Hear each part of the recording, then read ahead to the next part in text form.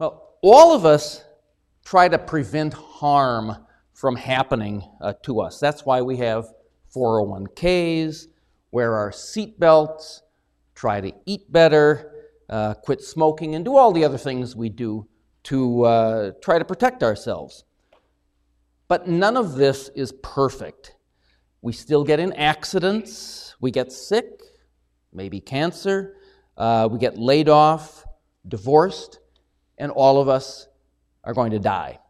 So we need to ask ourselves, is there any hope for real and lasting security? Well, Psalm 121 tells us that there is, and that we can access this security. Having it can change our lives for the better. So let me read Psalm 121. I'll be reading in the English Standard Version, which is the same version which is in your seat backs in front of you. Psalm 121, a song of ascents. I lift up my eyes to the hills. From where does my help come? My help comes from the Lord who made heaven and earth. He will not let your foot be moved. He who keeps you will not slumber. Behold, he who keeps Israel will neither slumber nor sleep. The Lord is your keeper. The Lord is your shade on your right hand. The sun will not strike you by day, nor the moon by night. The Lord will keep you from all evil. He will keep your life. The Lord will keep your going out and your coming in from this time forth and forevermore. This psalm is telling us that our only real lasting security is in Jesus Christ. Now, you may think that's strange, since the psalm was written hundreds of years before Jesus came into the world, and it does not name him. But stick around, and we'll find out. We're going to look at Psalm 121 section by section, and then see its implications for our lives. But first, a little background. Psalms 120 through 134 are known as Psalms of Ascent because they were sung by worshipers as they ascended the road to Jerusalem to attend the 3 mandatory festivals each year. Or they were sung by the Levite singers as they ascended the 15 steps to minister at the temple in Jerusalem. They are all relatively short and tend to be hopeful. And Psalm 121 is not ascribed to any particular author. So we don't know it. For example, it does not say that it is a Psalm of David. The psalm is organized into 4 2-verse couplets. Each one is based on a particular word or concept that is repeated in each of the verses. So, for example, the first couplet, verses 1 and 2, emphasizes and repeats the word help.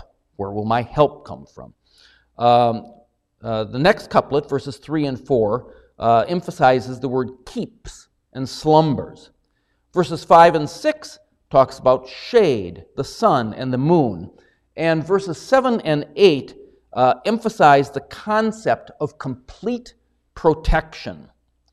Now, the first half of the psalm, verses 1 through 4, focuses on God's ability to help, protect, and keep us. Verse 2, for example, talks about his power to keep us because he is the creator of heaven and earth. And verses 3 and 4 tell us he is alert to keep us. He's alert to our situation because he never slumbers or sleeps.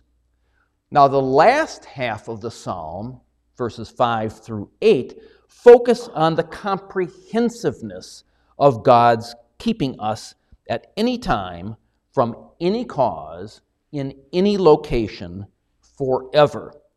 Now, this is even indicated by the movement of the psalm, which begins in verse 2 with creation and ends at eternity in verse 8. So let's look at this psalm section by section. First, verses 1 and 2. I lift up my eyes to the hills. From where does my help come? My help comes from the Lord who made heaven and earth. Now, these verses are asking the question that we all ask, namely, from where does my help come? Where can I find lasting security? And the answer is, our only lasting security is in the Lord. Now, although he is not named in this psalm, these verses point us to who the Lord really is, namely Jesus Christ. He has the power to give us the help we need. Now, how do we know that? Well, verse 1 says, I lift up my eyes to the hills. Psalm 2 helps to identify what is going on here. Now, Psalm 2 largely relates to Jesus Christ. Now, Psalm 2, verse 6 picks up on the theme of the hills, because there God says, I have installed my king upon Zion, my holy mountain. Jesus is that king. In Psalm 2, verse 7, he is the Son, S-O-N. And in Psalm 2, verse 8, it says that he, the Son, has been given the very ends of the earth as his possession. Therefore, it's telling us that Jesus is the one who is over everything. Now, verse 2 of our Psalm, 121, speaks of the Lord who made heaven and earth. And again, if we look at the rest of the Bible, multiple biblical passages specifically identify Jesus as the Lord. Just one example. Remember the Apostle Thomas, to whom Jesus said after the resurrection, put your finger in my hands and your hand in my side. And Thomas could only reply, my Lord and my God. Now, and with respect to creation of heaven and earth, Colossians 1, verses 15 through 17 says that Jesus is the image of the invisible God, the firstborn over all creation. For by him all things were created that are in heaven and are on earth, visible and invisible. All things were created through him and for him. He is before all things, and in him all things consist. So yes, from where does my help come? It comes from the Lord Jesus, who created all things and who has all power and all authority, both in heaven and on earth. Now, verses 3 and 4, they say, he will not let your foot be moved. He who keeps you will not slumber. Behold, he who keeps Israel will neither slumber nor sleep. These verses are telling us that he not only has all power, but he knows our needs. He knows our situation. What about our foot not being moved or slipping? Well, bad things do happen to us. But as John Newton, who, as you may know, among other things, wrote the famous hymn, Amazing Grace, Newton once said, everything is needful that he sends. Nothing can be needful that he withholds. In other words, what is happening to us is happening for a reason. And that is important, and we will return to it when we look at the implications of this psalm for our lives. Now, verses 5 and 6, they say, the Lord is your keeper. The Lord is your shade on your right hand. The sun shall not strike you by day, nor the moon by night. These verses are telling us that he not only has all power, but they show, along with verses 7 and 8, the comprehensiveness of our security in Christ. Now, nothing in nature can separate us or keep us from being safe in the arms of the Lord. And so it talks about, in verses 5 and 6, He's our shade. The sun will not strike you by day, the moon by night. Nothing in nature, no situation. Now, the book of Revelation picks up on this thought. Revelation 7, verses 16 and 17 say that God's people, quote, will hunger no longer, nor thirst anymore, nor will the sun beat down on them, nor any heat. For the Lamb, and the Lamb, of course, refers to Christ, is in the center of the throne. He will be their shepherd.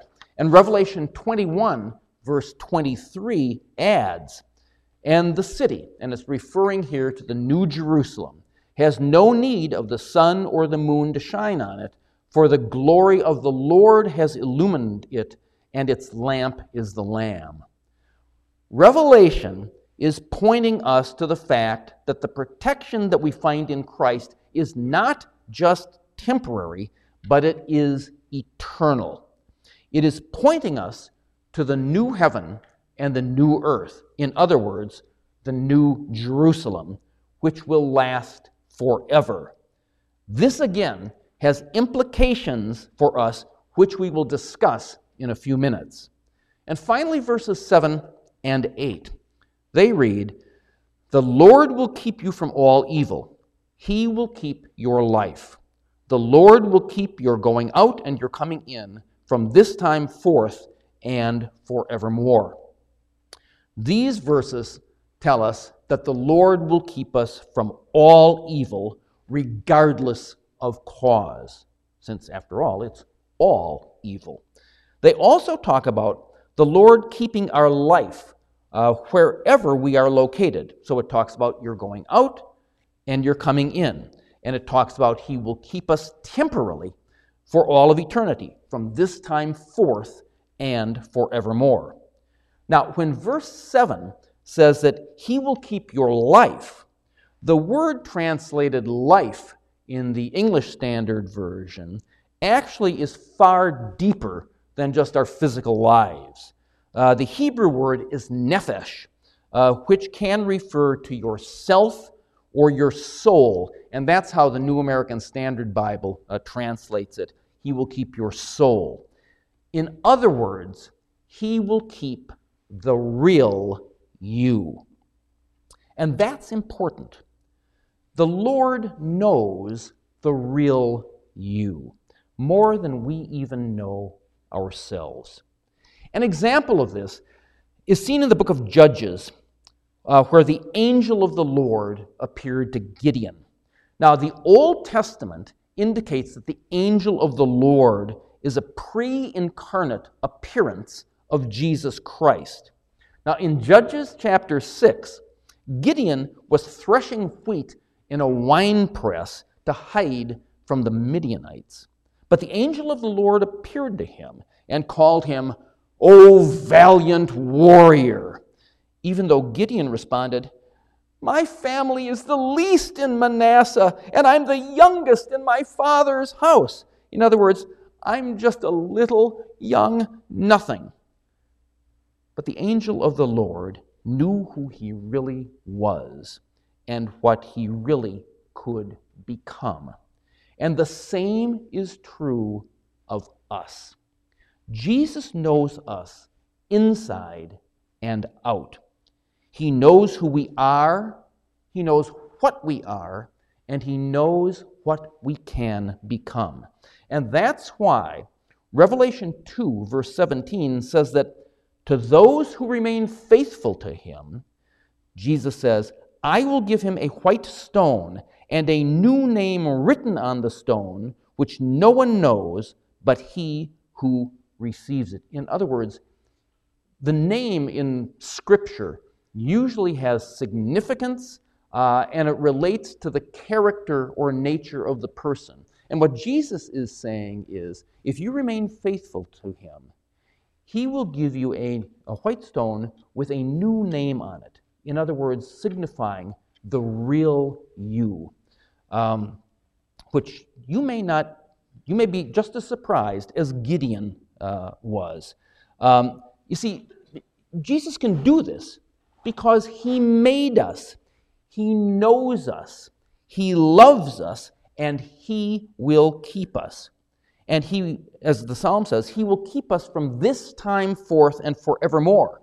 And Jesus can do that because Hebrews 13 reminds us that Jesus Christ is the same yesterday, today, and forever, and that He will never leave us or forsake us.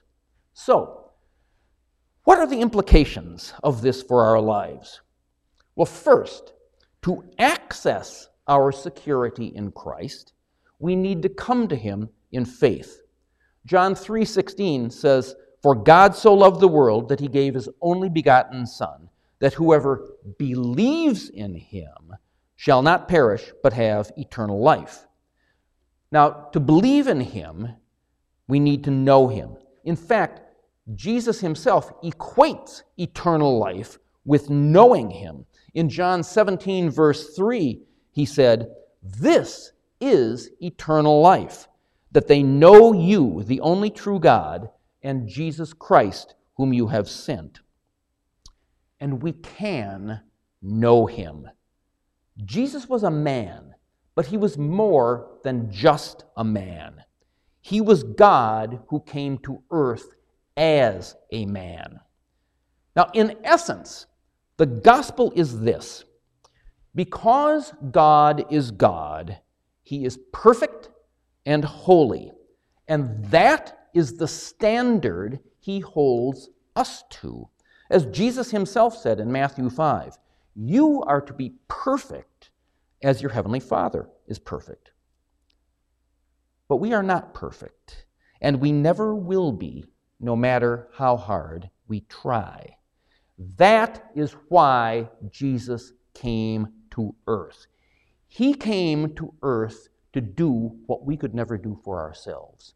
He came to earth to live the life that we should have lived, to die the death that we should have died, and to pay the price for our sin that otherwise we would have to pay but never could. And He did that ultimately on the cross. But when He rose from the grave and later ascended back to heaven, that verifies that Jesus is exactly who He said He is, and it showed that the Father accepted His sacrifice. Now, if you believe that, you can receive Him as your Lord and Savior right now if you have not previously done so. If God has been tugging on you, then take that step. You can say to Him right in the privacy of your own heart and mind, "Lord, I know I have been going my own way for all my life. It's not working. Please forgive me. From right now, I'm going to live for You. Please come into my life as my Lord. I give You control over all aspects of my life, my money, my time, my actions, and my relationships. I have faith in You that by the blood of Jesus that He shed on the cross, You've changed my heart and will change my life. For it is by Jesus that I pray and believe, and I thank You for giving me new life." Now, if you do that, tell someone. Tell me. Because Romans 10, verse 9 says, "If you confess with your mouth that Jesus is Lord and believe in your heart that God raised Him from the dead, you will be saved." So, once we do that, then what? Well, once we have received Him as our Lord and Savior, we need to draw on the means of grace He has given us so that He truly becomes the center of our life. Don't just admire Jesus. He neither wants nor needs admirers. Instead, follow Him. That is the difference between life and death. He came that we would have life and have it abundantly. Well, how can we begin to experience that? As I say, we can utilize the means of grace that God has given us. What are they? Well, let me just mention 3. First, He gave us His Word, the Bible. Read it regularly. The Bible is the primary means that God uses to instill His values in us and to change us so that we would become more like Christ Himself. Second, prayer. Prayer is communicating with God. It's both speaking to Him and listening to Him. The lifeblood of any relationship is communication. So develop your relationship with Him through His Word and through prayer. Third, the church. The church is Christ's body here on earth. Get connected either with this fellowship of believers or some other church where Christ is proclaimed and His Word is taught. Begin getting discipled in the faith. This will have practical effects in our lives, in how we spend our time, our activities, our values, our priorities, how we treat people, and what we do with our money. And over time, you will be able to see that He is working in you. You're going to see how He is changing you and how He is making you more like Himself. Now, so far, we've been talking about how Psalm 121 is telling us that the Lord will keep us in all circumstances, in all times, in all places, forever. And the Bible shows us that the Lord is none other than Jesus Christ. To access His protection and keeping, we need to come to Him in faith and then draw upon His means of grace. All that is wonderful. But there's an 800-pound gorilla in the room, isn't there? What is it? It is the fact that although the words of Psalm 121 sound so nice on their face, the fact is that we all face adversity and hardship. Illness, pain, financial problems, relationship problems, losses of many kinds, and ultimately death. Doesn't all that just contradict everything that was said in the psalm? And what does Jesus have to say about that? Well, the answer is our problems do not contradict the psalm. Instead, Jesus takes our problems and transforms them by transforming us. Now, we cannot take this psalm or any verse of Scripture out of context. For example, Jesus Himself said that He was a man of sorrows, acquainted with grief. He promised us that in this life we will have tribulation. Those are givens. And that is precisely why having an intimate relationship with Jesus is absolutely necessary. Without Him, there is no hope. If Christ is really the focus of our life, He will affect everything. Now, Hebrews 12, verse 1 tells us, it says, quote, "Lay aside every encumbrance and the sin which so easily entangles us," end quote. Now, you can't just lay aside your cancer or your divorce or financial problems as if they were only figments of your imagination. However, when Christ is our focus, He will transform our attitudes and our responses to the problems we face. Now, it is true, sometimes He does miraculously heal or save us from the consequences of our actions.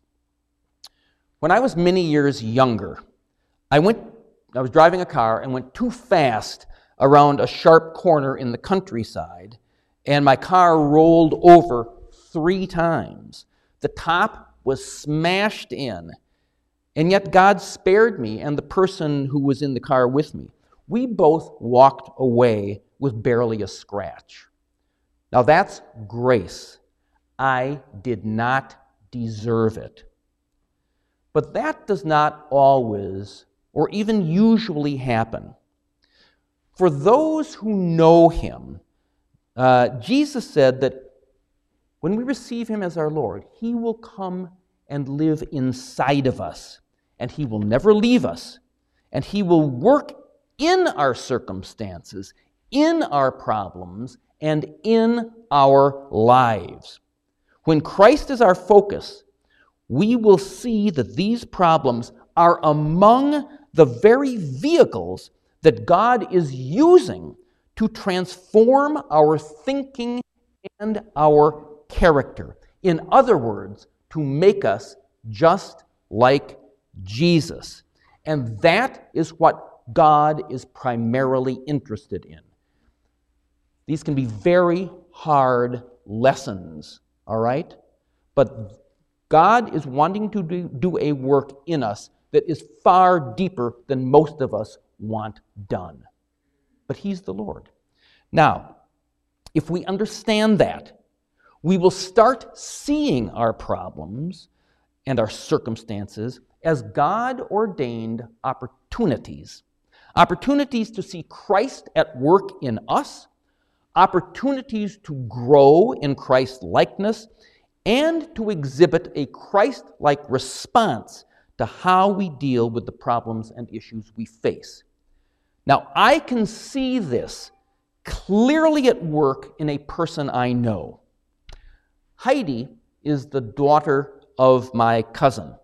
Heidi is a Christian in her early 30s. She's married and has 4 children. But she also has a very rare form of cancer.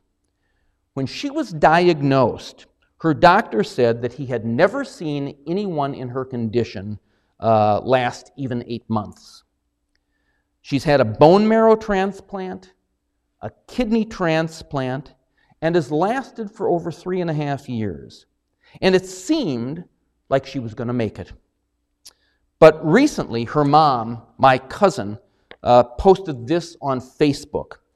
She said, Heidi's blood work today showed a hemoglobin of 4.5, the lowest ever.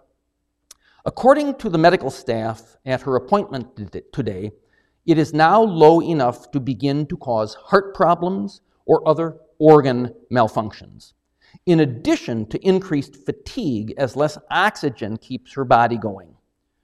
She could go just about any time. Yet to look at her, except for her skin tone, she doesn't act like someone on the threshold of death. She talked about it very matter-of-factly with the kids at dinner tonight. No fear, no tears, just normal life around here. Thank you all for your continued prayers that the timing and the way it happens will be blessed and just right. Well, what makes her response, her peace, even joy possible is her deep relationship with Jesus Christ. Now, there is a sequel to this. A little over a week ago, Heidi died.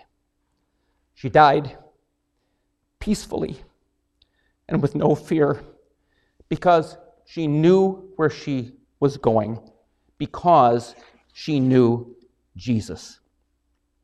That grace is available to all of us, regardless of how hard our circumstances are. Now, Heidi did not have to face death bearing the regrets of her sins and the wrongs she had done. Remember, verse 7 of our psalm says, "The Lord will keep you from all evil."